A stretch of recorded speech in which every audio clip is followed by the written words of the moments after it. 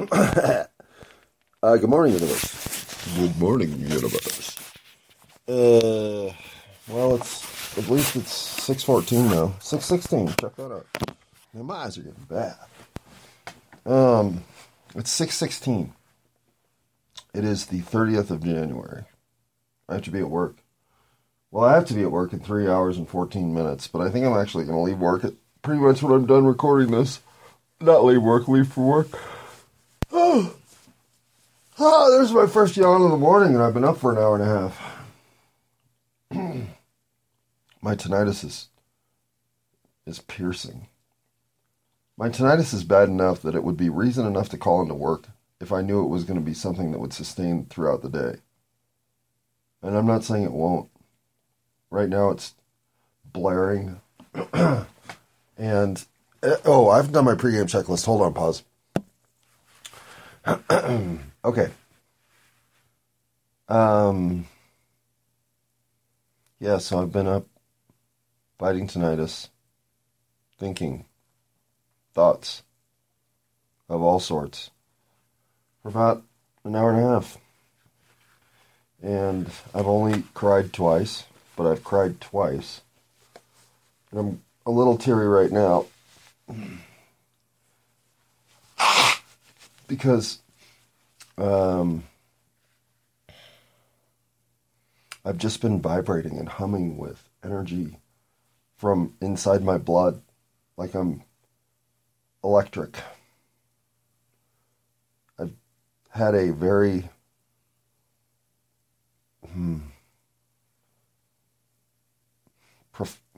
no, not profound. I've had a dialogue inside my head about the nature of existence that has made me comforted in the small nature of it. Meaning, I've had a cosmic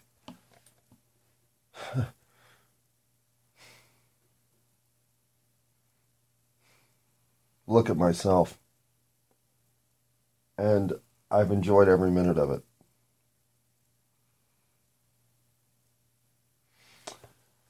Oh man, did I never think I would like myself, let alone be this willing to engage in figuring out how deep I can know myself. How deeply even I can know myself. Once in a while, I'm just blown away by existence.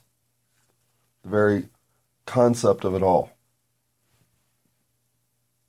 How I'm even permitted to look inside my own thoughts and feel like I'm journeying somewhere of consequence, knowing I'm journeying somewhere of consequence. The whole conception of consciousness is fantastic. If we get enough time to ponder it. I know that's a luxury I'm afforded that a lot aren't. I really know that. Maybe that's the whole point of why I get to speak up. Because I have the time, the luxury, and the inclination to think about shit for an hour and a half. Yeah. And to do it 4 or 5 times today. Pause. So what kind of shit have I been thinking about? Yeah, well, I've been thinking about... Well, I guess since it's almost 4:20, I've been thinking about bong hits. So how about we go do some 420 on this here pause, huh? Okay, I'm putting a preface on here because I end with, oh my god, it's 33:33, as you might have already figured out. But it's not 33:33. But the recording that I do, after I do my 420 recording, is 33:33. So when you put the 420 with the 33:33, well, yeah, you get whatever that is plus this. I don't mean to fuck with the time by giving you the wrong time, because there are some time synchronicity here. 33. All right. So far, the morning is sponsored by Super Lemon Haze. 92 Natty OG, and the Golden Goat, duh. It's funny, like, when you pick up, I don't know, 6 or 8 new ones, and you got the sample that now you know which 2 you really like, it's immediately tempting to go get those 2 right now. Get 6 or 8 of each. But if you do that, you're going to find yourself on the 3rd or 4th one getting nowhere near the effect that you get now. And that doesn't mean that the next time I should not go get Golden Goat, Super Lemon Haze, and 92 Natty OG. It just means I shouldn't go get this one. Which is fascinating to me. Because I have a huge weed tolerance. And so does Christian, who was on my podcast. And I have not told him this yet, but the next time he's on the podcast, we will do the "Can you get me high enough that I say no" challenge. And I don't know that we can. But I want to see if we can. Because we definitely did get high on Friday. But much of that was because we had a brand new selection of 8, well, it was 6, that we were dipping into. Neither one of us had any of it. And so what was proven to me, again, is even those with the highest of tolerance, when they run into another variant of the plant, processed and grown and treated uniquely in its own way, well, it gets them high. And then my tolerance to these may build quicker than others. In fact, some may have so little THC body experience that they can go through an entire gram without ever feeling the effects diminish at all. And I think I can get through a gram on that level still, but I can't get through 2. By the end of the second one, I'm noticing that I'm not getting as high. And by the end of the third one, I'm thinking, shit, this stuff doesn't get me high at all anymore. So, while I might go out and get another one each of my favorites, another round of new ones is the way to go. And I haven't hit the member berries yet, but I'm going to hit it next. So when the pause hits for this,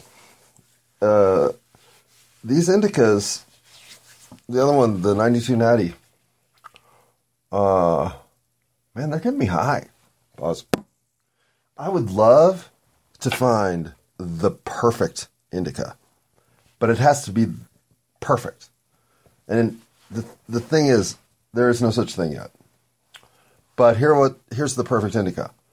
The couch lock phenomena isn't so much that you're lazy, it's that you've got such profound thoughts going through your head, you have to sit down for them. And that's what makes movie watching such an engaging stoner activity, in my opinion, is it allows you to see profound human activity, to quench your thought necessity for profound thought direction. So you really get engaged with the movie. Because movies have, just as visual stimuli, are filled with profound moments. But sit there and zone out during a Gilligan's Island episode, which has very few profound moments, but has a few. And you'll have a journey to those on your own. Or to, what is the best Halloween costume I ever wore? Let me think about that. Okay, let's start. Well, let's start with my 4th grade costume, because that was my first best. But let's go through them all and just judge them based on what? Should we come up with a criteria of 14 things? Is 14 enough? I need a pen. Hey, man, you got a pen? You know what I'm saying? Yeah, you do. Pause. And the best part is, your friend goes to find that pen that you asked for, and it has to be an ink pen. A marker's not good enough, so he's brought you 3 markers. Now you're like, fuck, dude, get me a pen. And then 2.5 minutes go by. You watch a little more Gilligan's Island. He comes back with some sweet-ass fucking flare pen. Perfect pen. You pick up the paper, and you're like, fuck, I don't even remember what I was going to do. All right, here's your pen back. Pause. So let's start with that as the first thought. Well, hang on, let's start with this.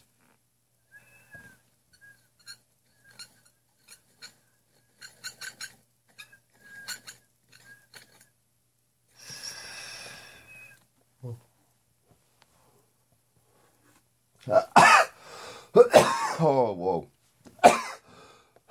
It's funny. Ever since Friday, I've been trying to get my skills up because Christian's legitimate competition.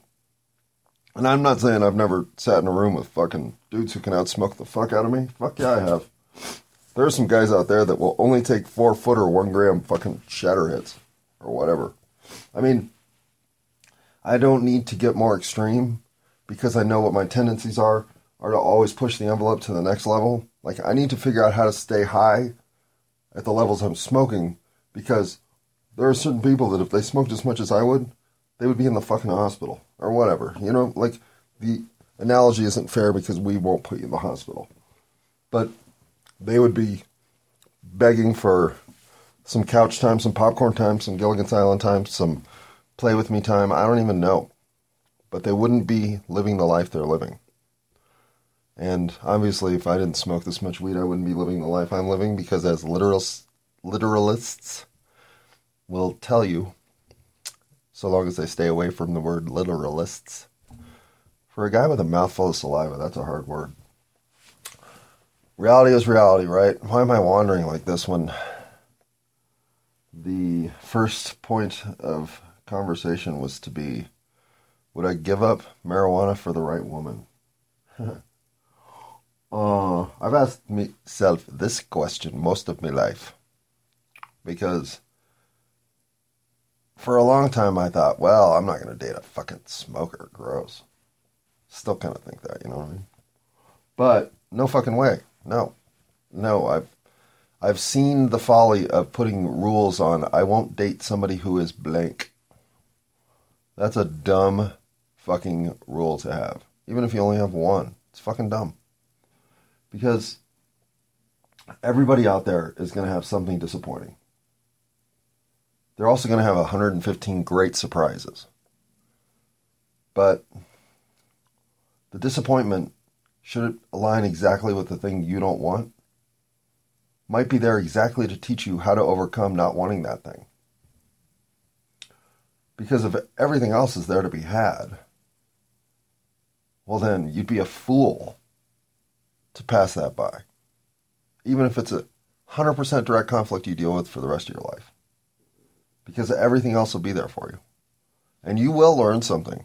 Even if you learn to reinforce that you're fucking right. Go for it. A lifetime of reinforcement of that will serve you well in the next life when you won't have to question that ever. You'll walk in knowing, bang. So, yeah, now I guess I would. It'd have to be the goddamn right woman, though. And she'd have to be adamant that that's a deal breaker.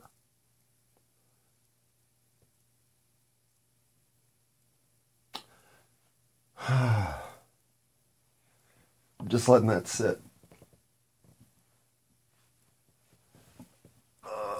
Yeah, I guess I would. Oh, man, I do not know what is going on with me this morning. But that one just sent me into a bursting tear festival again.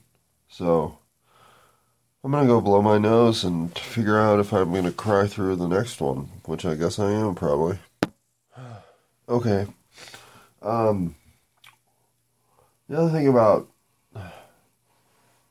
I wouldn't change something about me for somebody. Or, I mean, would I take up horseback riding? Sure. You know what I mean? Like, of course. Why not? That's not this kind of stuff that's changing you. You know, would I make money my number one pursuit in life? Well, no, I wouldn't. That kind of disconnect is one of I don't know, internal value. And why would you spend the rest of your life with somebody who disconnected with you like that? But somebody who's an avid badminton player and would only go forward in life with a partner who was going to be a partner on the badminton court? Give me a racket. What do we got to learn here? How can I help? What can I do? Make me better. All those things are fine. They're great. And so, of course, your first obligation is to try to show somebody why your lifestyle is correct. And theirs could be enhanced if it joined yours in such capacity. And if it can't be tolerated and must come a different way, well, that's always been enough for me to say, well, then later. And two of those? Well, yeah. What are you thinking? Now you got to fight two fucking vector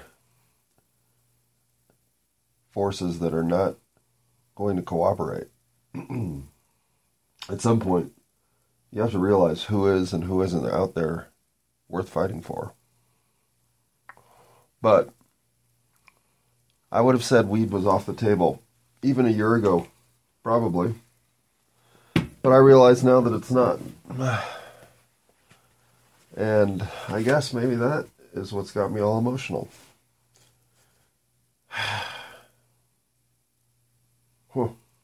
Maybe.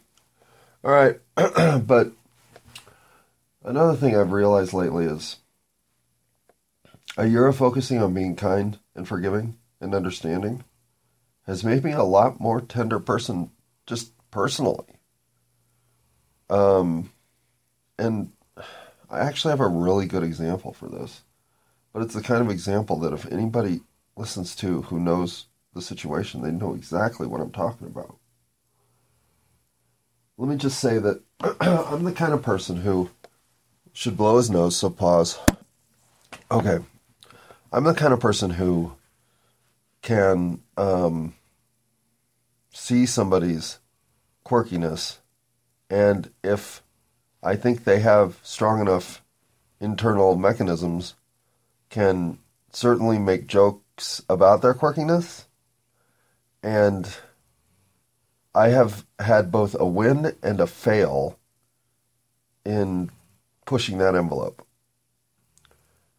And in having had both experiences, and these experiences, I don't push this envelope often.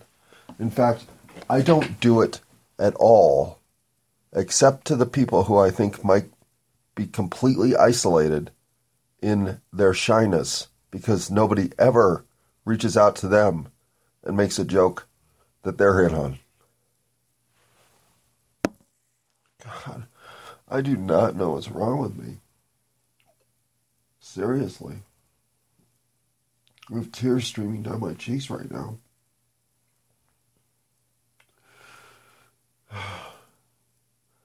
It's like I'm hurting inside and I don't know why. I have nothing to hurt about. But I'm really sad. It's bizarre. I don't know what's going on. My tinnitus is just like, oh. Anyway, so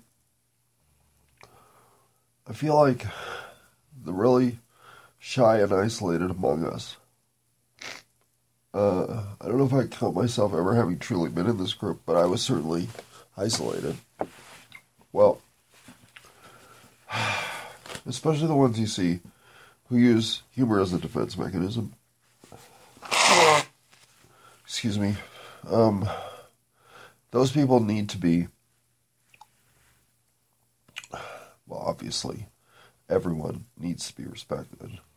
But as I get to see people's walls of defense, I don't accept that that's a wall that has to be there. I accept that it's a wall that they put there. And I don't go battering down people's tenderness. But I do look for opportunities. Hang on, I pause. What's weird is that if I pause, I immediately stop getting emotional. It's just like I don't want to finish these thoughts or something. Whatever. if I see somebody protecting themselves, if it's a vulnerability spot that is deep, I'm not going to go there unless we become intimate, probably. You know, I mean, well, you're protecting at your core level. You're protecting at your core level. But that thing that you're protecting because the world has always made fun of you when you try to express it, well, that thing,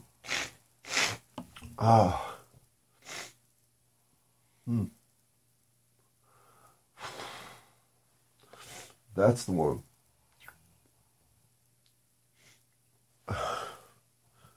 If I see that, well, I immediately notice it. And then it becomes a question of, well, can you give me an opportunity? Hold on. Okay, if this doesn't stop, I'm going to quit. This is ridiculous.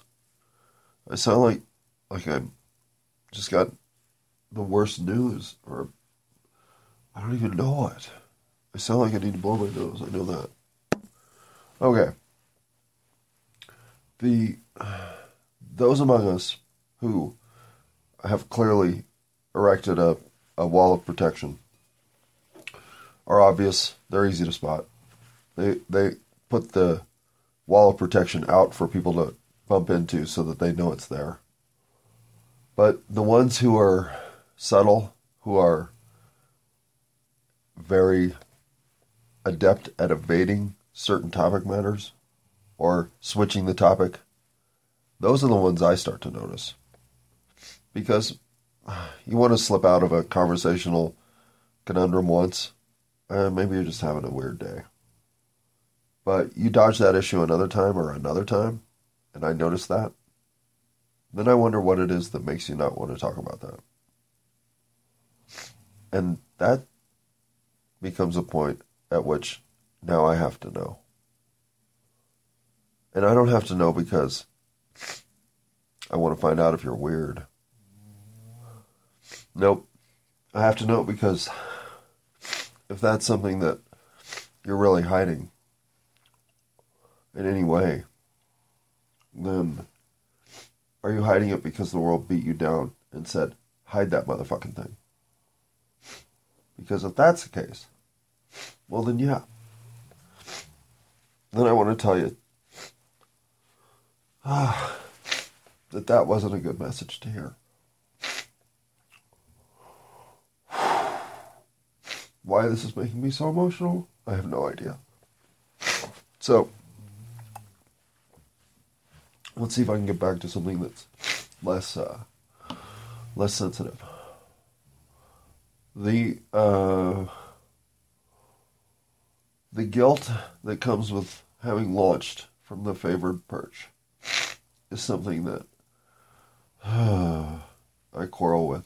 I had some weird dreams last night, including one about people with runny noses. Literally, I shit you not. And the people with runny noses are the people I'm supposed to trust. Now, this dream is literal, not symbolic. Well, maybe it's symbolic, but it's literal because there are two people at work, and yesterday we had a conversation about how we have runny noses, and these are two people I trust. So my dreams are reinforcing that. Pause, I'm going to blow my nose. But, no, there was another dream that I know is symbolic, because somebody at work who showed up in my dream as some sort of impressionable entity, like Sophia, kept telling me she was 42. I'm 42, I'm 42, I'm 42. And we were on a galactic hopping journey. And it wasn't a long one. We just hopped once. And I remember thinking, no, you're not. No fucking way. No, you're not. And then the dream is over. I mean, that's all it was.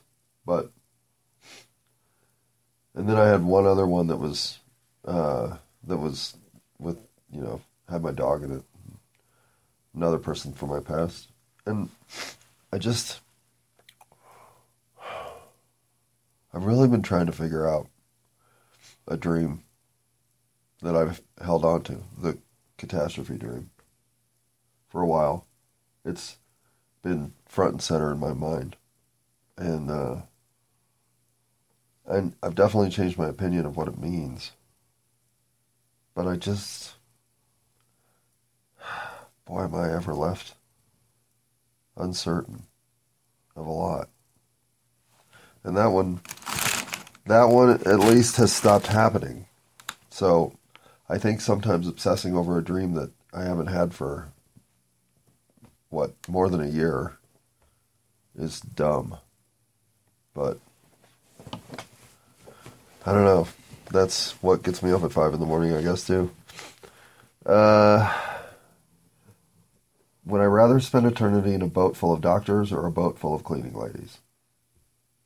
It's cleaning ladies 100%. And not gender. Cleaning robots. No, not cleaning dudes. I'll take cleaning dudes over doctor dudes all year long. And if you don't understand that by now, then you haven't been listening.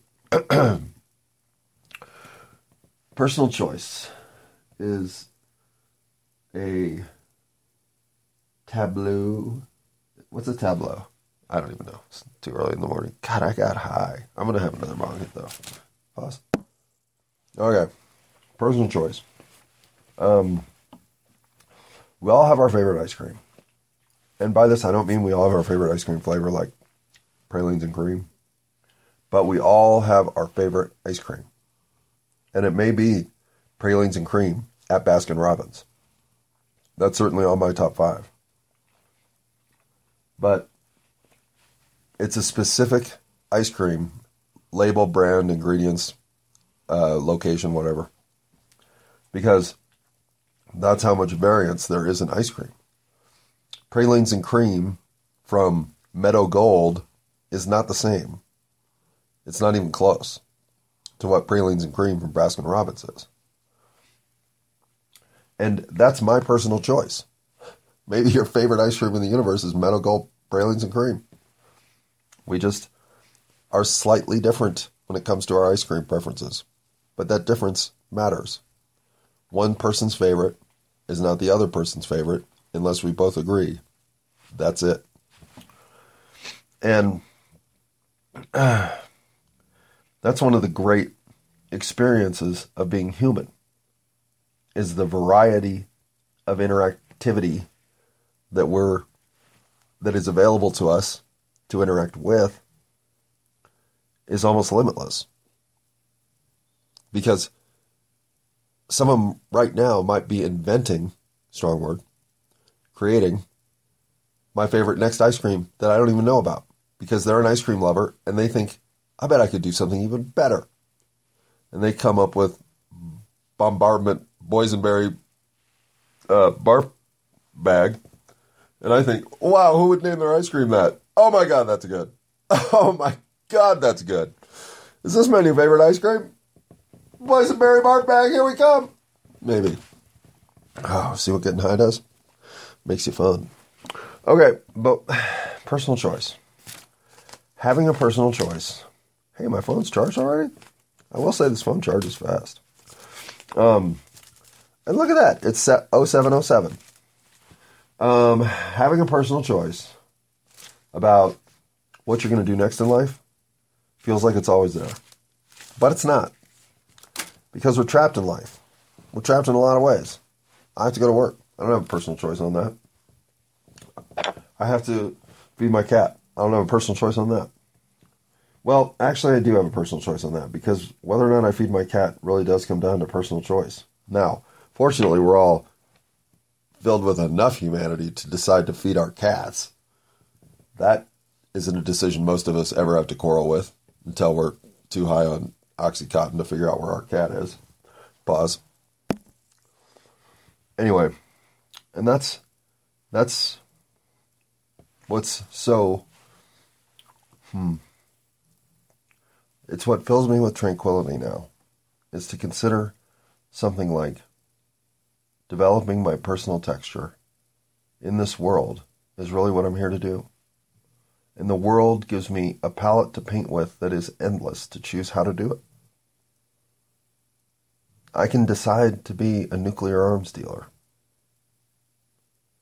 I may not achieve that goal, but I can certainly decide to work toward it. Now, I was explaining to somebody recently how I always felt one of the biggest limitations coming onto this planet for me was I never really wanted anything. Meaning, I had nothing to strive toward as my purpose. I had nothing to try to accumulate as a goal of acquisition. I never thought having 15 Lamborghinis was going to make me feel like somebody. In fact, I didn't really know what would make me feel like somebody. I felt like awfully somebody inside my head all the times. That somebody was here all the time. And that somebody couldn't get along with the world the way it seemed to want me to get along with it, because every time I succeeded at something in the world, it never made me feel that good. In fact, often it made me feel worse for having done the things I did to get there. And so, as I've started to allow my personal choices to be based on how kind and forgiving and understanding I'm being, well, my personal choices have gotten a hell of a lot easier. Because what the world throws in front of me are opportunities to be kind. I had to call 911 again yesterday. And when I say I had to call 911, I mean I walked around a corner, started down a hallway, somebody was having the exact opposite move coming into the hallway from the other direction, and as we were about to cross each other's paths and make room for each other, he stood up straight as if posing to walk like Frankenstein, and then fell backward, landed on his fucking head. I thought I was being pranked. I thought, oh my God, that's a huge commitment to the bit. And then I realized, this is something serious. Call 911. So the two other people in the room with me, fortunately, were competent. One got on the phone to 911 immediately, and the other one came over and took charge of what was happening medically, which was this man was having a seizure. And she was the presence of professionalism and calmness in a moment of chaos and emergency, because I couldn't have handled the situation nearly with the competency that she did. But the emotional fucking journey I've been on in January, fuck, man. There are only so many 911 call situations I can be in before they overwhelm me. And the one yesterday involved a coworker. That's overwhelming in its own nature. So, what the universe is trying to tell me with this string of holy shit, we need help situations, I don't know. But that's not what I was thinking about all morning, because I was also thinking about what's the best gum. Everyone chews gum. Everybody chews gum. It's like masturbation. You don't always tell people that you even chew gum. Most people don't. We don't talk about gum. But we all have a favorite, don't we? Or we all would if we could try them all. Maybe. I don't know. Like, maybe gum is the kind of thing where you get tired of one, so you got to go to a new format. Maybe. But I have always, and I'll give it up to Miss Fashionable Jean ex-girlfriend, Trident White Peppermint, the little square one that looks like a chiclet, if you remember the fucking 80s and 70s. This guy, I wonder if this is a chiclet. This is good gum. This is my go-to gum. And frankly, if I had to commit to this and all other gum disappeared, I'd be like, well, they made the right choice. So I think I have a favorite gum. But in my locker at work, I've got Ice Cube's grape, which is candy, let's be honest. But I do like chewing at work because that sense of sweet, that, oh God, you know what work does? Home Depot is filled with filth. Decades of it. I can even just cough up thinking about it. So occasionally, you'll run into a scenario where you're cleaning something like a bay that hasn't been moved in 15 years. You'll be cleaning the space that it was occupying, that it now no longer occupies, which is about a 4 by 12 square foot area of micro dust that has just settled under there as machinery and sweeping and people have walked through, transgressed, and kicked little tiny pieces of dust that land under stuff and never move again. But they're all about to move because you're about to sweep them up. And that shit just starts getting up in your face or in your lungs, whatever. If you don't have gum at Home Depot to counteract that, you will find yourself with worse cotton mouth than you get smoking weed. So, that's why I'm interested in gum, because cotton mouth and weed. But I have it at work also in what is becoming my new favorite gum, but frankly is expensive. So I don't think it can replace Trident White just based on value. And that is Mentos. I've always liked Mentos. They're a goofy candy, but it's the right goofiness for me. That crispy, chewy stuff, fuck yeah. I wish they could invent a chip like that had a crispy exterior with some guacamole in it. That'd be great. But instead, they did Mentos into gum, which, I mean, if that's all they could come up with, trying to come up with a guacamole chip, a guacamole inserted chip, not flavored, well then hell yeah. At least they're giving it some fucking thought. So, that's what I have for you. All right. Do you need to clean a fork between meals? Well, do you need to? No, because I don't. But should you? I don't know. I'm awfully particular about hygiene when it comes to food, especially food preparation. Leftovers I'm not as good with. But I know what the rules are, so if I've broken them gratuitously, I do throw leftovers out without even thinking about it. However, I'll push the envelope there, but I won't push it for food prep. No, I won't. I won't make a meal or start baking until I have a clean area in which to execute. That is step one. So, why do I let this fork, which honestly I've been eating peanut butter with, so now it's gross. But earlier, I transitioned from dinner straight over to some sherbet, and I didn't clean my fork, and I thought, should I clean it there? Probably not. I don't care. But when should I care? How far can you stretch that? Well, I care kind of right now because there's peanut butter on it, but if you were to just wipe something clean after every use, is it clean? How have they proven that it's not? Well, food does rot. Food gets contaminated. Food goes bad. Bless you, baby. Food goes bad. Hey, that's the first bless you. Wow. I gave a reactive bless you. I have never done that. I've never said bless you. Oh my God, hold on. All right. I might have to quit and think about what the fuck I just did. Oh my God, now I got that tech. All right, pause. Oh my God, it's 33:33.